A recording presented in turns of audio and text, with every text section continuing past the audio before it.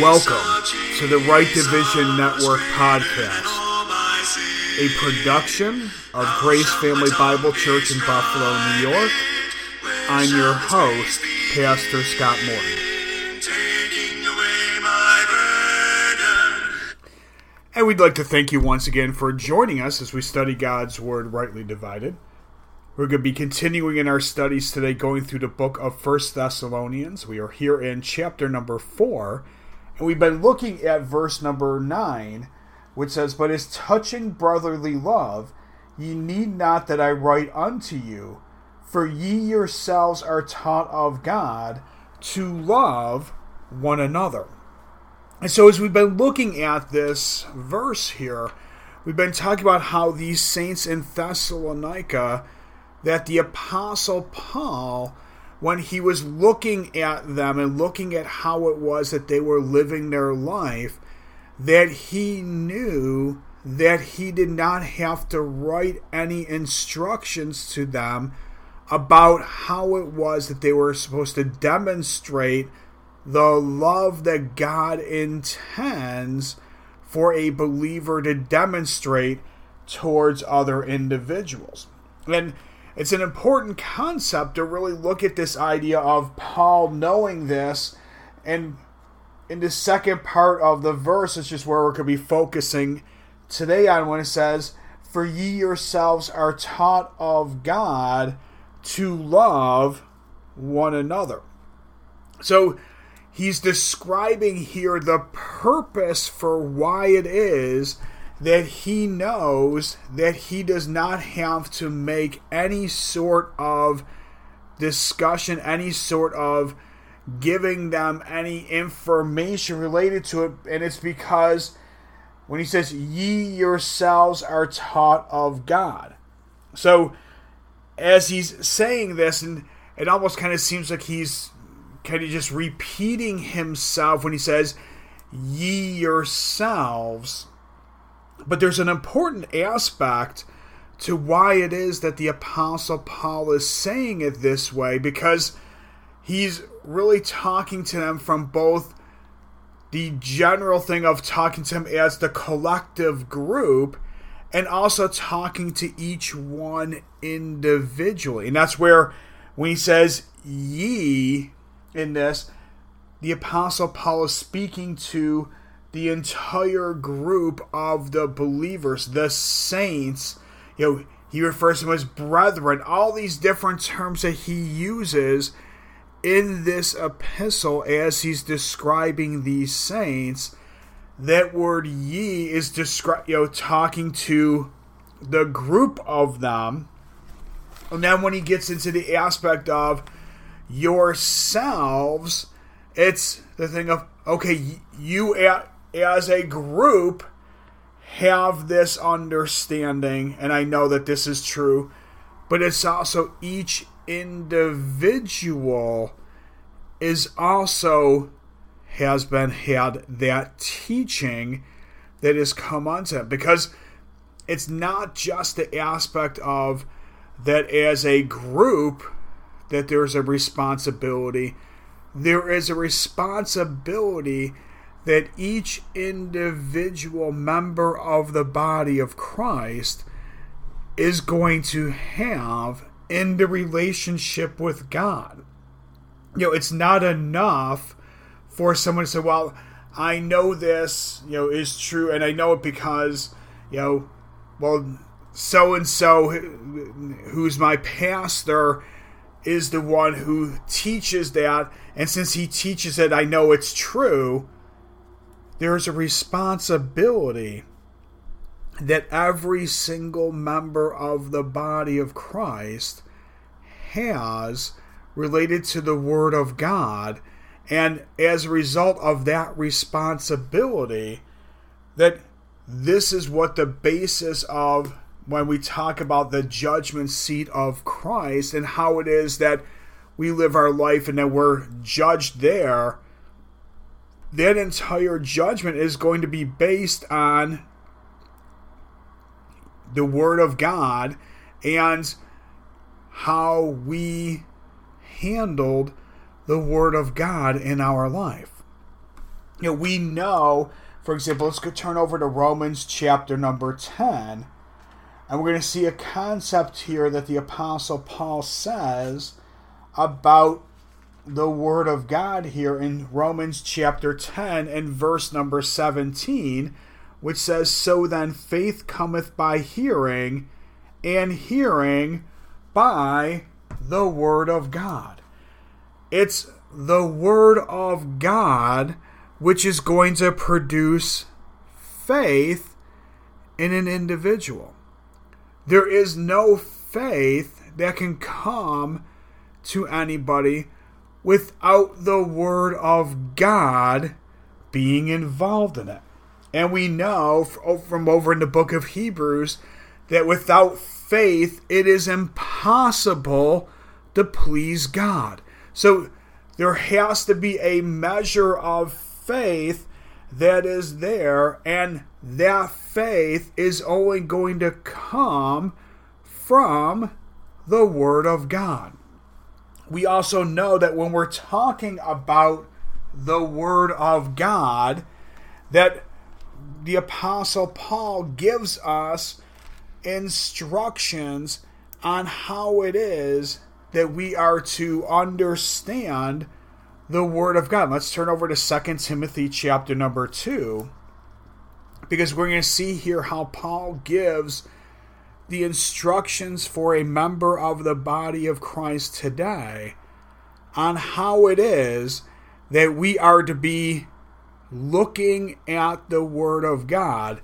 And here in 2 Timothy chapter number 2, we're going to read here verse number 15, which says, "Study the shew thyself approved unto God, a workman that needeth not to be ashamed, rightly dividing the word of truth." So we see here from this passage that it is the responsibility of every member of the body of Christ related to how it is that we are studying the Word of God. Because when he says study the shew thyself, Paul is talking here to the individual. Now, he's specifically writing to Timothy here in this epistle. We know that everything that we find, that the Apostle Paul wrote, he wrote Romans through Philemon, that's where our doctrine is going to be found today. We're not going to find our doctrine in any other book. We're not going to go to the book of James, for example, to find the doctrine of how it is that we're to live our lives today.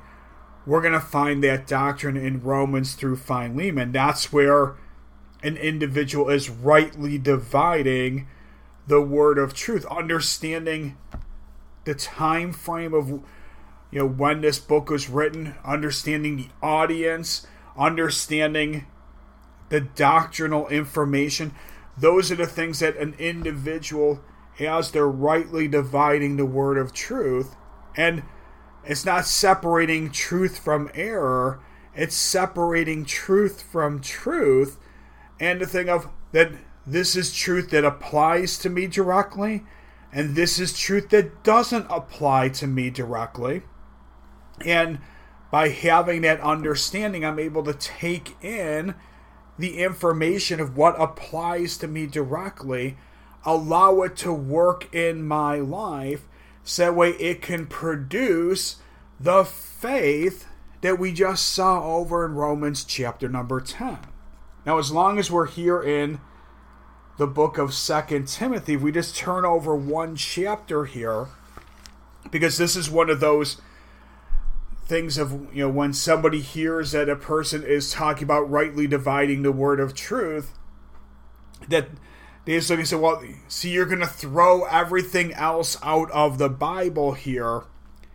And you see how Paul says here, and let's read verses 16 and 17 of 2 Timothy chapter number 3, when he says, "All scripture is given by inspiration of God, and is profitable for doctrine, for reproof, for correction, for instruction in righteousness, that the man of God may be perfect, thoroughly furnished unto all good works." Now, we see here how Paul's identifying something here, and he says that all Scripture is given by inspiration of God. So everything that we find it is Scripture. That's from Genesis chapter 1, verse 1, all the way to the end of the book of Revelation.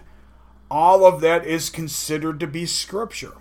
All of that is given by inspiration of God.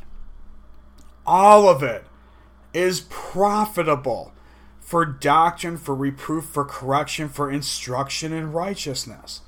So when we look at things, for example, the book of Romans.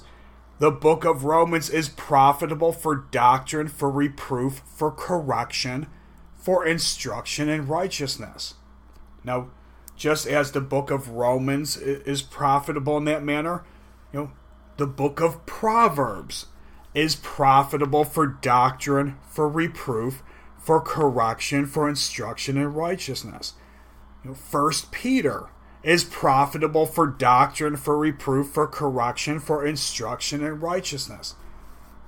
The whole issue is that an individual has to have the understanding of who are those books written to be able to understand who the doctrine, the reproof, the correction, the instruction in righteousness, who the primary audience of those books actually is. Now, there are things, we can gain an understanding of things by going into, some of these other books. We see how the Apostle Paul will quote things out of, what we call the Old Testament, and quoting them for a particular purpose that lines up with the doctrine that's for today.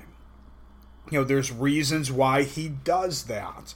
But we see that there is a profit in those things. And how it is that it's the Word of God, which is actually going to be doing the teaching of it. And how, as the Apostle Paul, when he, here in 2 Timothy, when we look at this epistle, we see how Paul is sitting there in a prison cell, and he's writing the last book that he's going to write, which is going to end up being the last book of the Bible. He knows that his time is short. He sees all the things that are going on. He sees how all that are in Asia have turned away from him. He starts naming names of individuals who've walked away from their faith. One of them being Titus, who, the very next book, that if you keep turning to the right in your Bible, the very next book from where we are in 2 Timothy here is the book of Titus. And Paul's saying that he loved this present world and forsook him. And that occurred because of all of the opposition that was going on, and that thought process that came in of, I want to try to avoid any of those bad things, and the only way I'm going to avoid those bad things is by turning away from the doctrine that was taught by the Apostle Paul. That's why you see all throughout this epistle that Paul has to be saying these things of encouragement unto Timothy to make sure that he's going to stand and stay in the truth of what's producing faith in the individual, what's producing the things that are pleasing unto God. That's why you see, for example, let's turn over to chapter number 1. Here in 2 Timothy, we see how Paul says in verses 13 and 14, "Hold fast the form of sound words which thou hast heard of me, in faith and love which is in Christ Jesus. That good thing which was committed unto thee, keep by the Holy Ghost which dwelleth in us." So Paul's having to write these words of encouragement to say, Timothy, you need to hold fast to the form of sound words. Hold fast to this doctrine, because if you're holding fast to it, you're not going to be shaken. You're not going to be pulled away from the doctrine that's been given to us by the things of what the world is going to throw at someone. You see how in chapter 2, as Paul continues on writing here, and we're going to just read verse number 2, where it says, "And the things that thou hast heard of me among many witnesses, the same commit thou to faithful men, who shall be able to teach others also." So, what Paul is saying here is to take all of this doctrine, take everything that's been given unto you, all the stuff that I just told you that you need to hold fast to, that you need to take this and you need to commit this unto other individuals, so that way they can be able to go out and that they can do the same thing and keep this message, the information that's contained in Romans through Philemon, the gospel that which is for today, the fact that Christ died for our sins according to the scriptures, that he was buried, that he rose again on the third day according to the scriptures, and how someone's belief in that and that alone is what gives someone salvation today.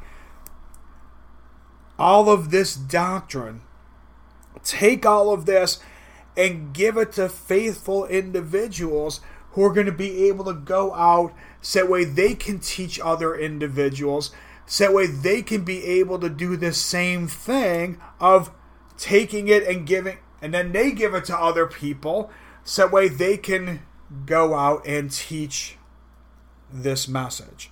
If you remember years ago, there was that commercial was on TV of, the thing of where,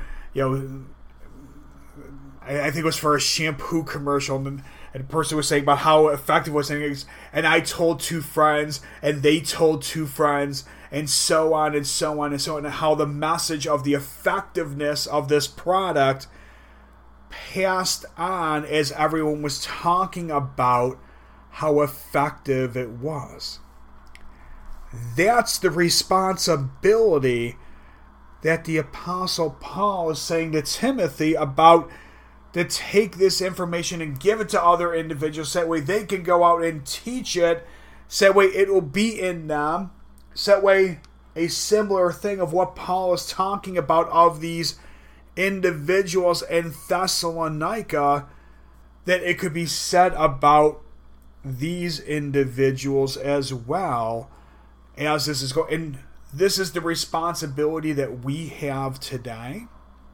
And it's really the thing of where, when we look at, the role of, for example, the local assembly, the role of the local assembly is to edify, to build, well, it starts with the evangelism, getting the gospel out. Then it's the edification to build individuals up. It's the exhortation to encourage individuals to keep going.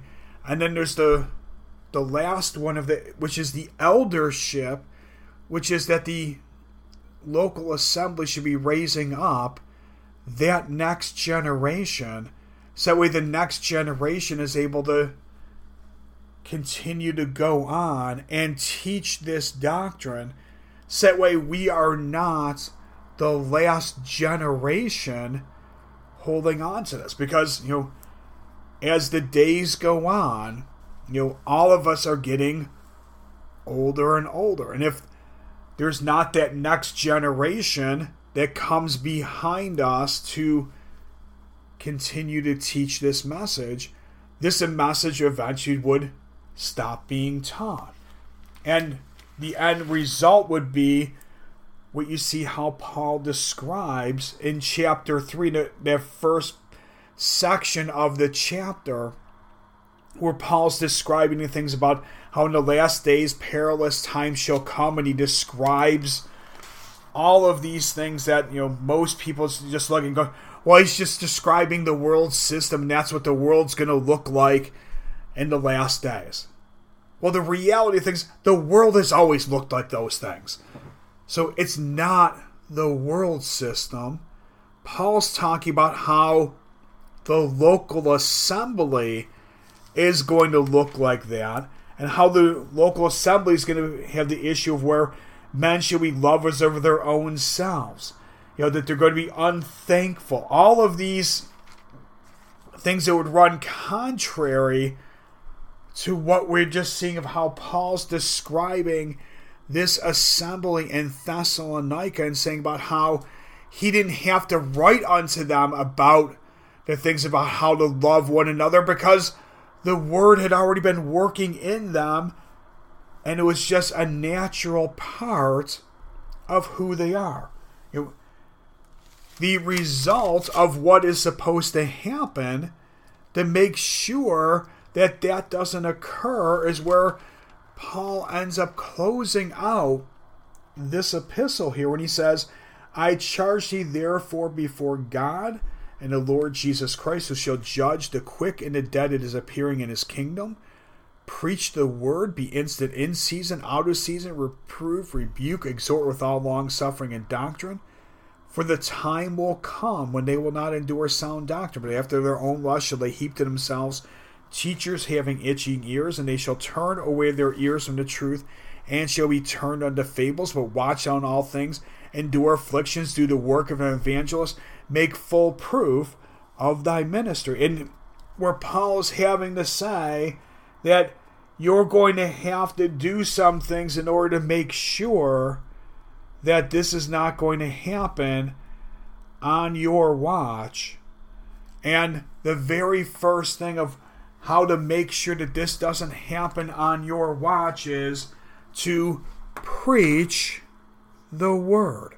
And when Paul talks about the idea of preaching the word, it's all based on the information of what he's already said to Timothy and things. So by the time you're getting to where we just read in the first 5 verses of chapter number 4, Timothy's already read chapter 1 and chapter 2 and chapter 3, so he already has that understanding. So he already has the understanding about holding fast the form of sound words. He has the understanding about to take the information and give it to others, that way they could be able to teach this. So he already knows that, he knows that, all scripture is given by inspiration of God. He knows all this, so when Paul can say to preach the word, Timothy already knows what that means. Timothy knows that he's supposed to be going out and teaching this, so that way individuals can be in this position of where the word is working in them, that they could be as how Paul describes how the saints should look. If we go over to Philippians, let's turn over there, the book of Philippians. We're going to turn over to chapter number 2. And we're going to read here verse number 15. Actually, we'll start up in verse 13. It says, For it is God which worketh in you both to will and to do of his good pleasure.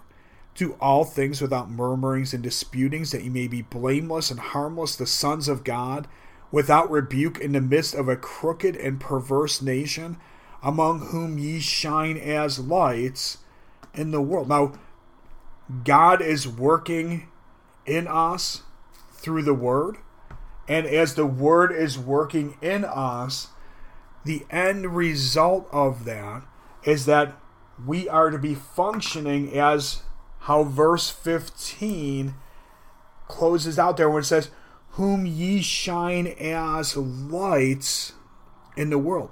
That in the midst of that crooked and perverse nation, which is, you look all around us in the world and you can see that crooked and perverse nation, that we are to be lights. We're to be different than the world system. And that's what Paul saw in these saints in Thessalonica, and why he could say that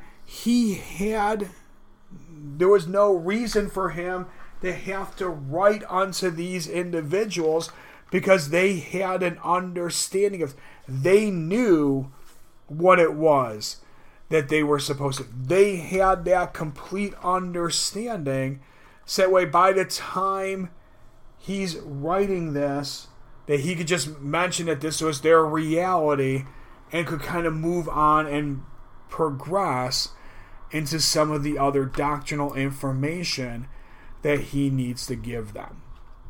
Now, next week we'll close out, we'll finish up verse number 9. We'll probably start some things in verse number 10 of 1 Thessalonians chapter number 4 as well. Now, as we close out here, I'd like to remind everyone of our website, which is www.gracefamilybiblechurch.org. And on our website, we have a number of study articles. We have some charts to help you in your study of God's Word. We have information about how to join our Sunday services and our Wednesday night Bible study live as they're broadcast on Facebook. And as always, if you have any questions or comments about anything in our broadcast, anything on our website, we would love to hear from each and every one of you. And until next time, keep fighting that good fight of faith, preaching this message to this lost and dying world.